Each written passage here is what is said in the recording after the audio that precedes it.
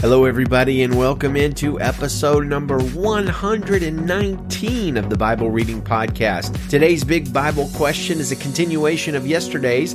Does the Bible actually condone slavery? So happy Lord's Day to you, friends and family. As I write this greeting, I've just finished uploading a series of testimonies and words of encouragement from members of our church family to be shown in today's live stream. I'd love to invite you to join us. Just go to Facebook and search for VBC Salinas, that's Victor Bravo Charlie Salinas, and you can jump on and worship and pray with us and participate and hear a message on standing firm in the midst of trials and tribulations from 2 Thessalonians.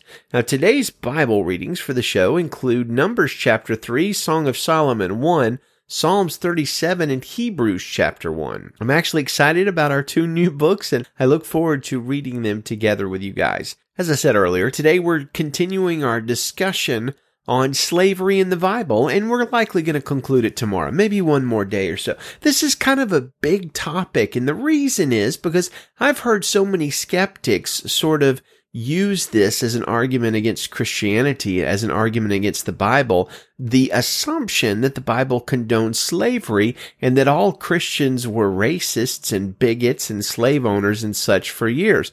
Well, the fact of the matter is, the Bible does not condone slavery, especially in the New Testament when it strongly discourages slavery. It doesn't out and out outlaw slavery, but it strongly discourages it. And yes, there have been plenty of people who identified as Christians who were racist, but the Bible is vehemently against any sort of racism.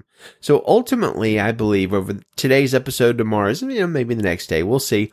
I believe that we will demonstrate that the New Testament strongly discourages slavery and strongly promotes inequality. Equality in a very cutting edge and very modern sort of way. There have definitely been church people throughout the years, like I said, that have taught that the Bible blesses slavery, but that was usually not the majority in the church, and such teaching was absolutely the opposite of what the Bible taught. Today we will begin by looking at some voices from throughout church history that strongly opposed slavery and stood for righteousness, and we will also consider a few Bible passages that are illuminating about the topic. Paul's letter to Philemon that we read yesterday is the thing that kind of sparked us on this discussion. It's basically a very nicely worded command from Paul to Philemon to let his bondservant Onesimus go. Now, if you're interested in this topic in a deeper way than we cover in this podcast, I think the longest book I've ever written, or the second longest, I don't know, it doesn't really matter, but I go into the subject a lot in my book, The Bible and Racism. It's a book that's available on Amazon, and you can get it for less than the cost of 7 luxury yachts. What a deal. That's a great deal. So let's start out with a quote from my hero, Charles Spurgeon, who wrote this or preached this in the 1800s, right? So this is not modern. This is in the 1800s, and he says this: "The gospel has a consuming power. Once fairly set alight, it will burn and blaze and spread till others shall cast away their evil habits and turn unto the living God. I cannot help noticing in history the consuming power of the gospel of Jesus. There have been old systems of sin that have been hoary with age, but when at last they have been attacked by the church of God with the sword of the Spirit and the gospel of Christ, they have been utterly destroyed.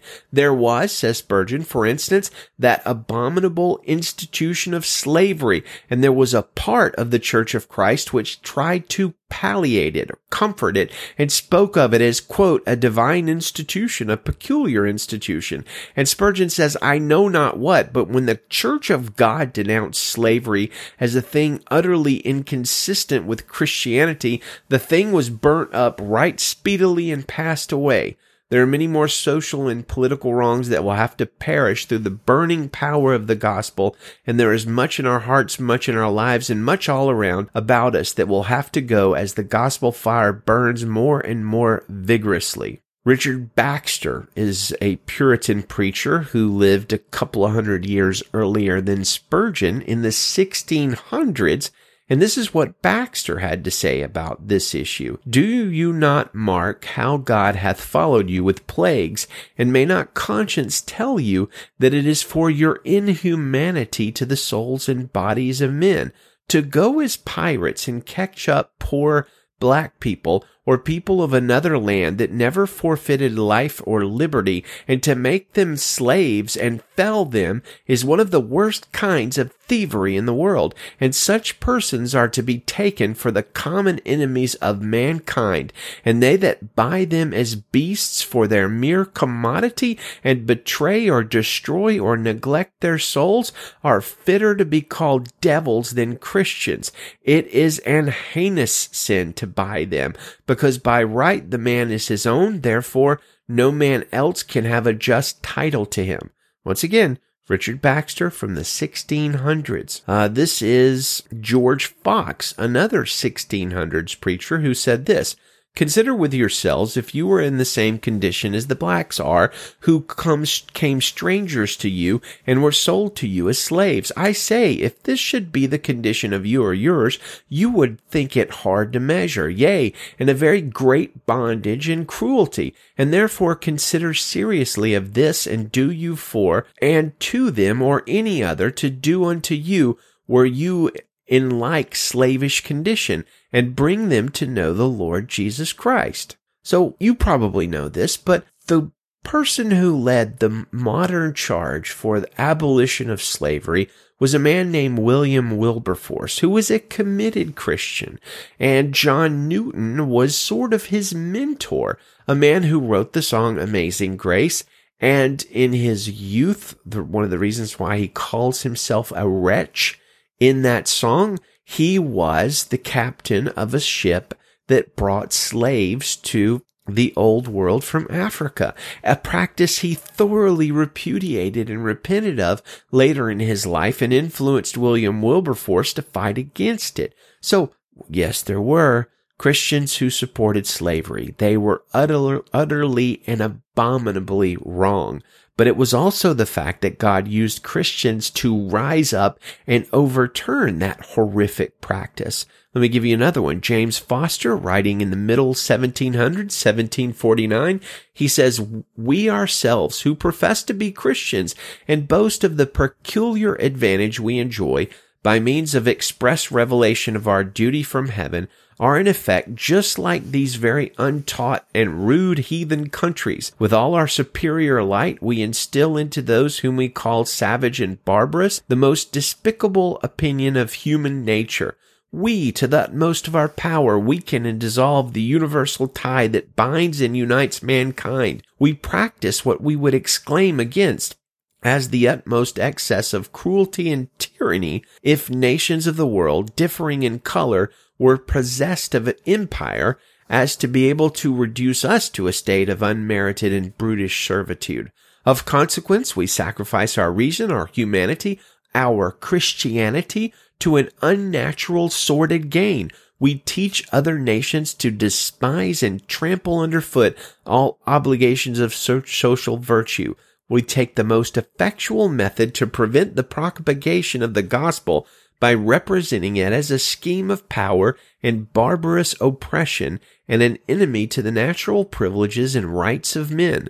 Perhaps all that I have now offered may be of very little weight to restrain this enormity, this aggravated iniquity. However, I shall still have the satisfaction of having entered my private protest against a practice which, in my opinion, buds that God, who is the God and Father of the Gentiles, unconverted to Christianity, most daring and bold defiance, and spurns at all the principles both of natural and revealed religion." In other words, Foster is saying, I am against this, the Bible is against this, God is against this, and it is spreading evil in the world that some men participate in kidnapping and slavery. The issue of racism in the Bible is actually a fairly simple one in a lot of ways. The Bible heartily and completely and all throughout its pages condemns racism of any kind, and unequivocally declares that all humans are equally made in the image of God and equally related to each other through Adam and Eve. God shows no partiality, and the gospel and its benefits are for every tribe, nation, tongue, and people.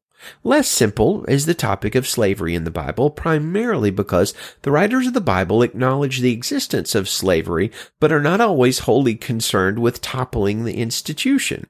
Before we discuss the particulars of why that might be, it's important to consider an overview of what exactly the Bible does teach about slavery. And the majority of passage we'll cover in the next couple of days are going to be New Testament passages.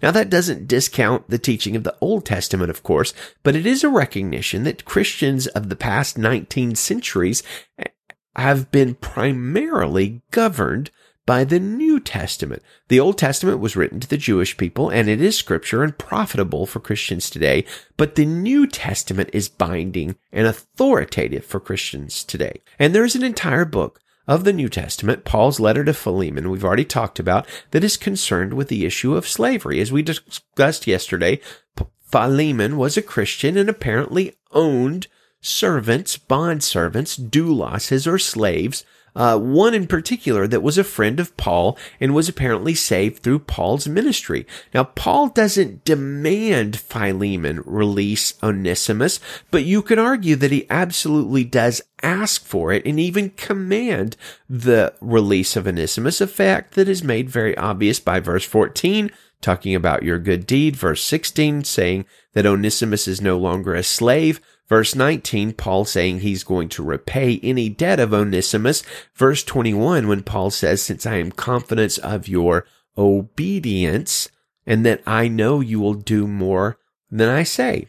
Now, even if one doesn't fully agree with my interpretation of the letter of Philemon, it is unquestionable that Paul directs Philemon to no longer consider Onesimus as a slave, but to treat him as Philemon would treat Paul himself, which is a pretty lofty command, to be sure. While the Bible doesn't indicate whether Philemon followed Paul's directive or not, church history actually does tell us that he did, and even that Onesimus went on to become a bishop, a high-level leader in the early church. And Henry Halley tells us this story in his Bible handbook, Halley's Handbook. It says, and Henry says this: the Bible gives no hint as to how the master received his returning servant slave, but there is a tradition that says his master did receive him and took Paul's veiled hint and gave the slave his liberty. That is the way the gospel works. Christ, in the heart of the master, made the master recognize the slave as a Christian brother and give him his liberty. There is a tradition, as we just mentioned, that Onesimus afterward became a bishop in Berea. The Mosaic slave laws and the writings of Paul benefited and protected the slaves as best as possible in their situation. God's desire for any who are enslaved is freedom. See Luke 4:18 and Galatians 5:1. Those who are set free in Christ then need to be prepared to walk in liberty. Pagan nations had a much different outlook towards slaves, believing slaves had no rights or privileges. Because of the restrictions and humane aspect of the Mosaic laws on slavery, it never existed on a large scale in Israel and did not exhibit the cruelty seen in Egypt, Greece, Rome, Assyria, and other nations. And what we're going to do tomorrow is we're actually going to examine the word that the Bible uses that is often translated in some Bibles and some versions as slave, and in others as servant, and in others as bondservant. It's the word doulos. And the word doulos, I think you're going to see from the scripture, does not equate with what we think of when we think of the word slave. It was not an entirely different conception, but one that was different enough, and maybe even strongly different enough, that when I usually read the word slave in the New Testament, I really think of the word bondservant. Because when I think of slavery, I think of the horrible, abominable, unjustifiable, and absolutely wicked racist practice that happened in the American South up until the time it was abolished. That's what I think of when I think of slavery. But when the Bible, particularly the New Testament, talks about slavery, it really talks about something far different from that. Now, don't just take my opinion on that. Tomorrow, we will dive in deeper and we will see some of the other passages. And I think you'll see grammatically, maybe historically and contextually too, that the Bible makes a pretty clear case that its primary word, that is, again, sometimes translated slave, the Greek word doulos, doesn't really mean what we think of when we hear the word slave. Well, we'll do that tomorrow. For today, let's read Numbers chapter 3, verse 1 in the Christian Standard Bible.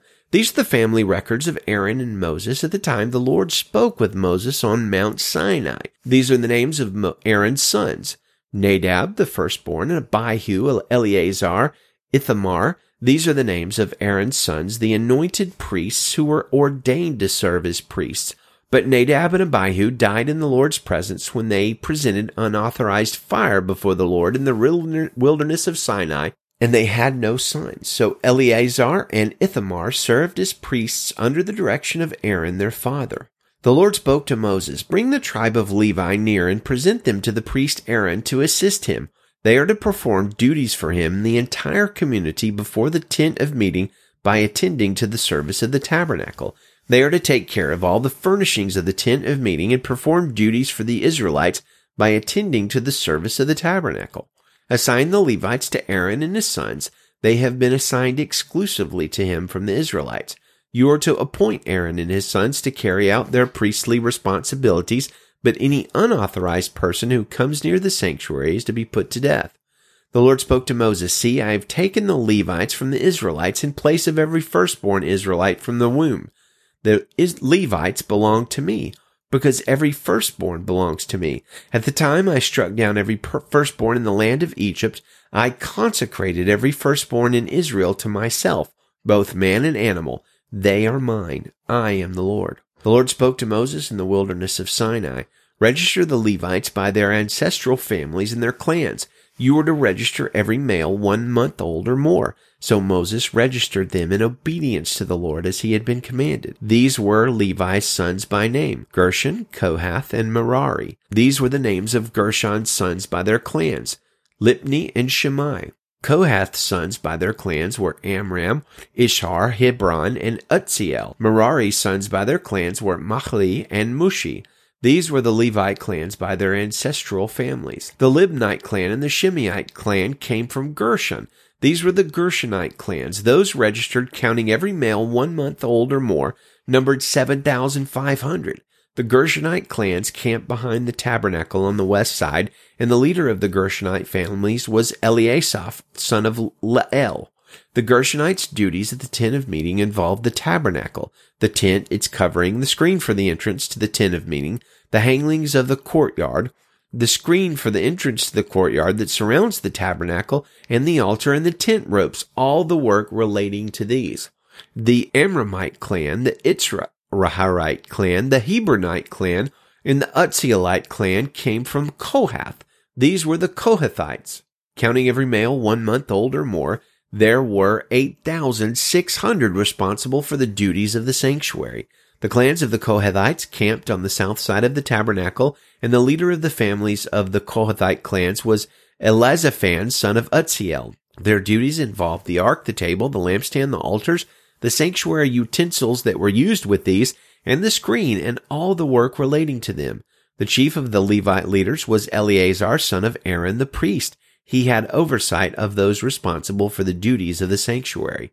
The Mahlite clan and the Mushite clan came from Merari. These were the Merarite clans. Those registered, counting every male 1 month old or more, numbered 6,200. The leader of the families of the Merarite clans was Zuriel, son of Abihail. They camped on the north side of the tabernacle. The assigned duties of Merari's descendants involved the tabernacle supporters, crossbars, pillars, bases, all its equipment, and all the work related to these, in addition to the posts of the surrounding courtyard with their bases, tent pegs, and ropes. Moses, Aaron, and his sons, who performed the duties of the sanctuary as a service on behalf of the Israelites, camped in front of the tabernacle on the east in front of the tent of meeting toward the sunrise. Any unauthorized person who came near it was to be put to death. The total number of the Levite males 1 month old or more that Moses and Aaron registered by their clans at the Lord's command was 22,000. The Lord told Moses, register every firstborn male of the Israelites 1 month old or more and list their names. You are to take the Levites for me. I am the Lord, in place of every firstborn among the Israelites, and the Levites' cattle in place of every firstborn among the Israelites' cattle. So Moses registered every firstborn among the Israelites as the Lord commanded him. The total number of the firstborn males 1 month old or more listed by name was 22,273. The Lord spoke to Moses again, take the Levites in place of every firstborn among the Israelites, and the Levites' cattle in place of their cattle. The Levites belong to me. I am the Lord.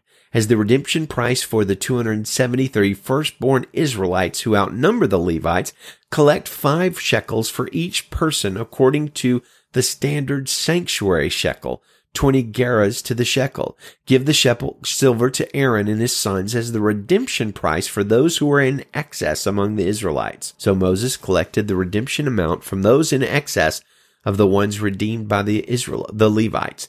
He collected the silver from the firstborn Israelites, 1,365 shekels, measured by the standard sanctuary shekel. He gave the redemption silver to Aaron and his sons in obedience to the Lord, just as the Lord commanded Moses. Song of Songs, chapter 1, verse 1. The Song of Songs, which is Solomon's.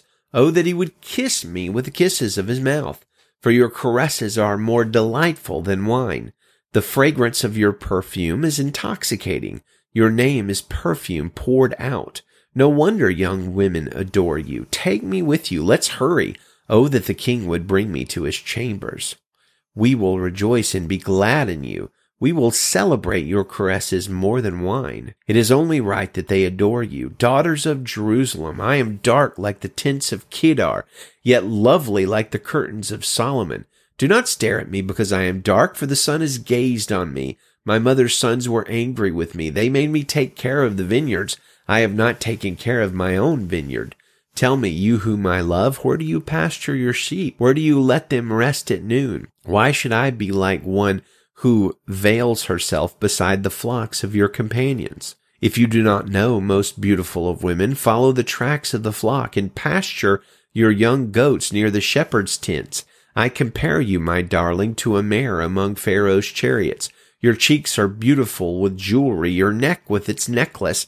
We will make gold jewelry for you, accented with silver. While the king is on his couch, my perfume releases its fragrance. The one I love is a sachet of myrrh to me, spending the night between my breasts. The one I love is a cluster of henna blossoms to me in the vineyards of En-gedi. How beautiful you are, my darling, how very beautiful.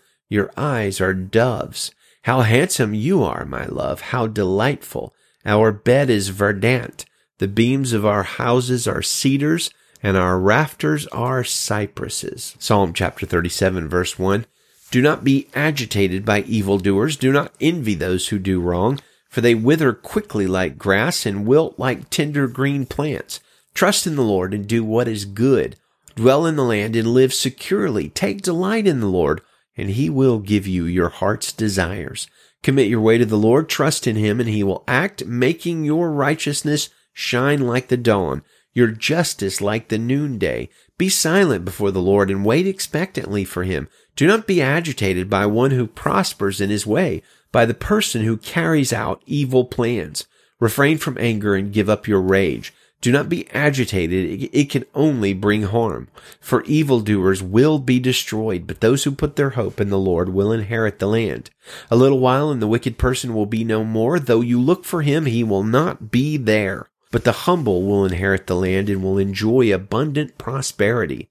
The wicked person schemes against the righteous and gnashes his teeth at him. The Lord laughs at him because he sees that his day is coming. The wicked have drawn the sword and strung the bow, to bring down the poor and needy and to slaughter those whose way is upright. Their swords will enter their own heart and their bows will be broken. The little that the righteous person has is better than the abundance of many wicked people, for the arms of the wicked will be broken, but the Lord supports the righteous. The Lord watches over the blameless all their days, and their inheritance will last forever. They will not be disgraced in times of adversity. They will be satisfied in days of hunger. but the wicked will perish. The Lord's enemies, like the glory of the pastures, will fade away. They will fade away like smoke.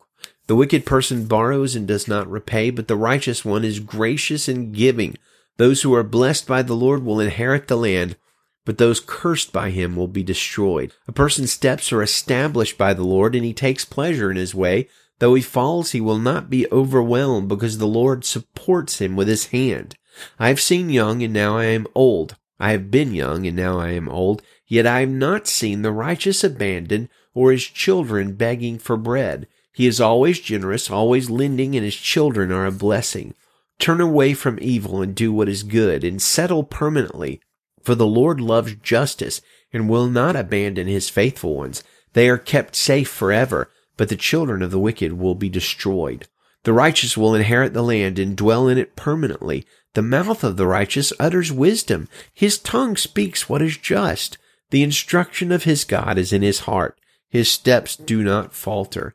The wicked one lies in wait for the righteous and intends to kill him. The Lord will not leave him in the power of the wicked one, or allow him to be condemned when he is judged. Wait for the Lord and keep his way, and he will exalt you to inherit the land. You will watch when the wicked are destroyed. I have seen a wicked, violent person well rooted like a flourishing native tree. Then I passed by and noticed he was gone. I searched for him, but he could not be found. Watch the blameless and observe the upright, for the person of peace will have a future, but transgressors will be eliminated. The future of the wicked will be destroyed. The salvation of the righteous is from the Lord. Their refuge is in a time of distress. The Lord helps and delivers them. He will deliver them from the wicked and will save them, because they take refuge in him. Hebrews chapter 1, verse 1. Long ago, God spoke to our ancestors by the prophets at different times and in different ways. In these last days, he has spoken to us by his Son.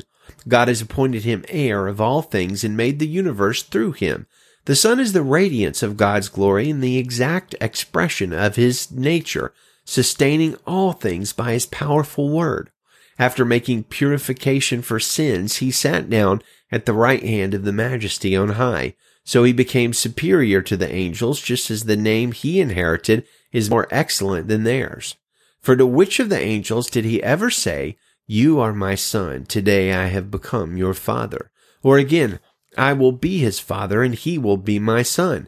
Again, when he brings his firstborn into the world, he says, "Let all God's angels worship him." And about the angels he says, "He makes his angels winds and his servants a fiery flame." But to the Son, "Your throne, God, is forever and ever, and the scepter of your kingdom is a scepter of justice. You have loved righteousness and hated lawlessness. This is why God, your God, has anointed you with the oil of joy beyond your companions. And in the beginning, Lord, you established the earth, and the heavens are the works of your hands.